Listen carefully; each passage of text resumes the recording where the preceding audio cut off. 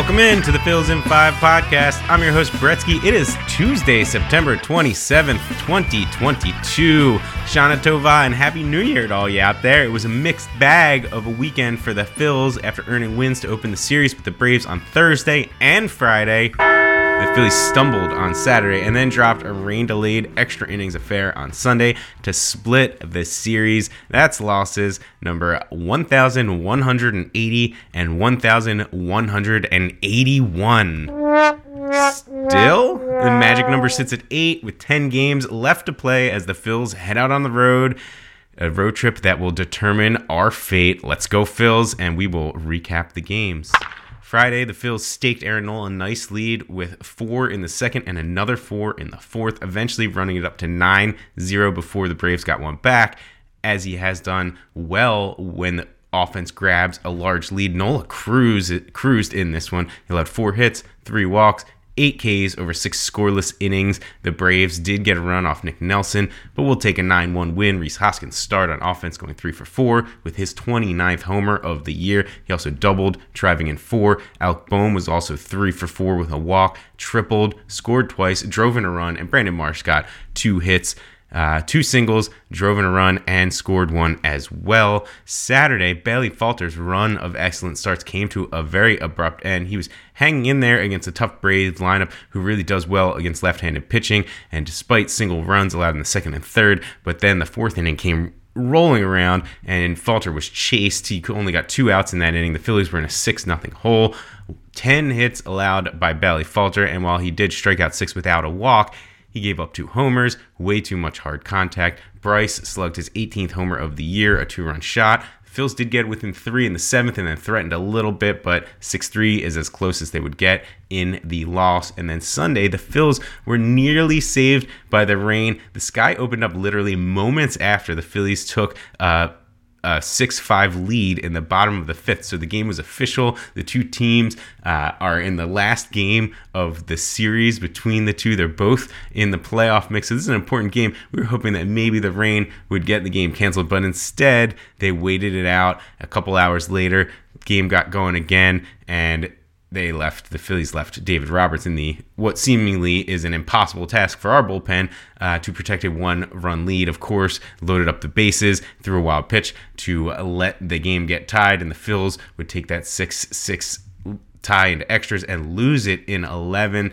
Kyle Schwarber blasted 2 more home runs. He's up to 42 on the year, while he's also approaching potentially a franchise record in strikeouts. He's getting right up to that 200 strikeout mark that we haven't really seen since the Ryan Howard days. Kyle Gibson had a swing and miss stuff working with 9 strikeouts, but he was pretty hittable, allowed a couple runs in the first, really couldn't ever recover after that. All in all, 5 runs on 7 hits, 2 walks with the 9 Ks for Kyle Gibson. Forgettable end to the series, but I guess looking at it when we were heading into it, we kind of expected a split with the Braves, and that is just what they got. Quick note, Brad Hand did hit the IL with elbow soreness this weekend. That is not great for a bullpen that has really been struggling. The team brought up Chris Davinsky, who should be a piece in the bullpen. He's been a solid vet for many years, but missed the last couple seasons with Tommy John surgery. Have no idea what this guy has left. Phil's bullpen, very, very shaky right now, looking a lot like the teams that have struggled to get it done the last couple of years.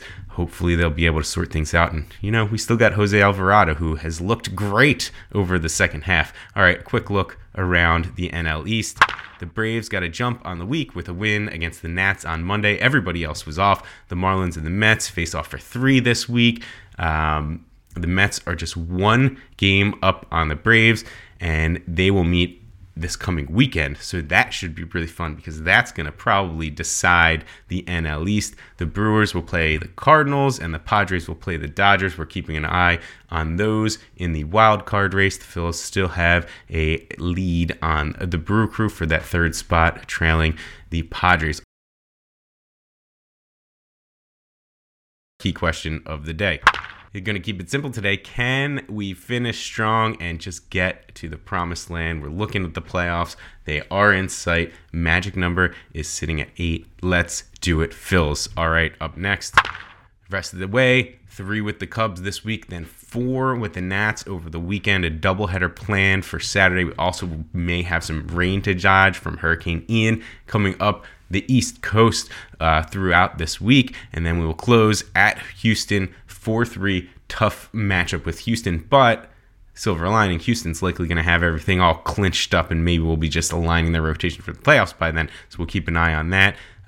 Currently, the series with the Cubs will be the one to focus on Tuesday. Zach Wheeler gets back on the mound versus Marcus Stroman. Wheeler, we're looking for nearing a full workload. He got close to 60 pitches last time out. Hopefully, he'll get up into the 90 pitch range this time, but he still may be limited. Marcus Stroman, 3.80 ERA, 1.17 whip on the year. You know what you're getting out of this guy. 2 straight quality starts. He's mostly solid for the last month. Professional pitcher.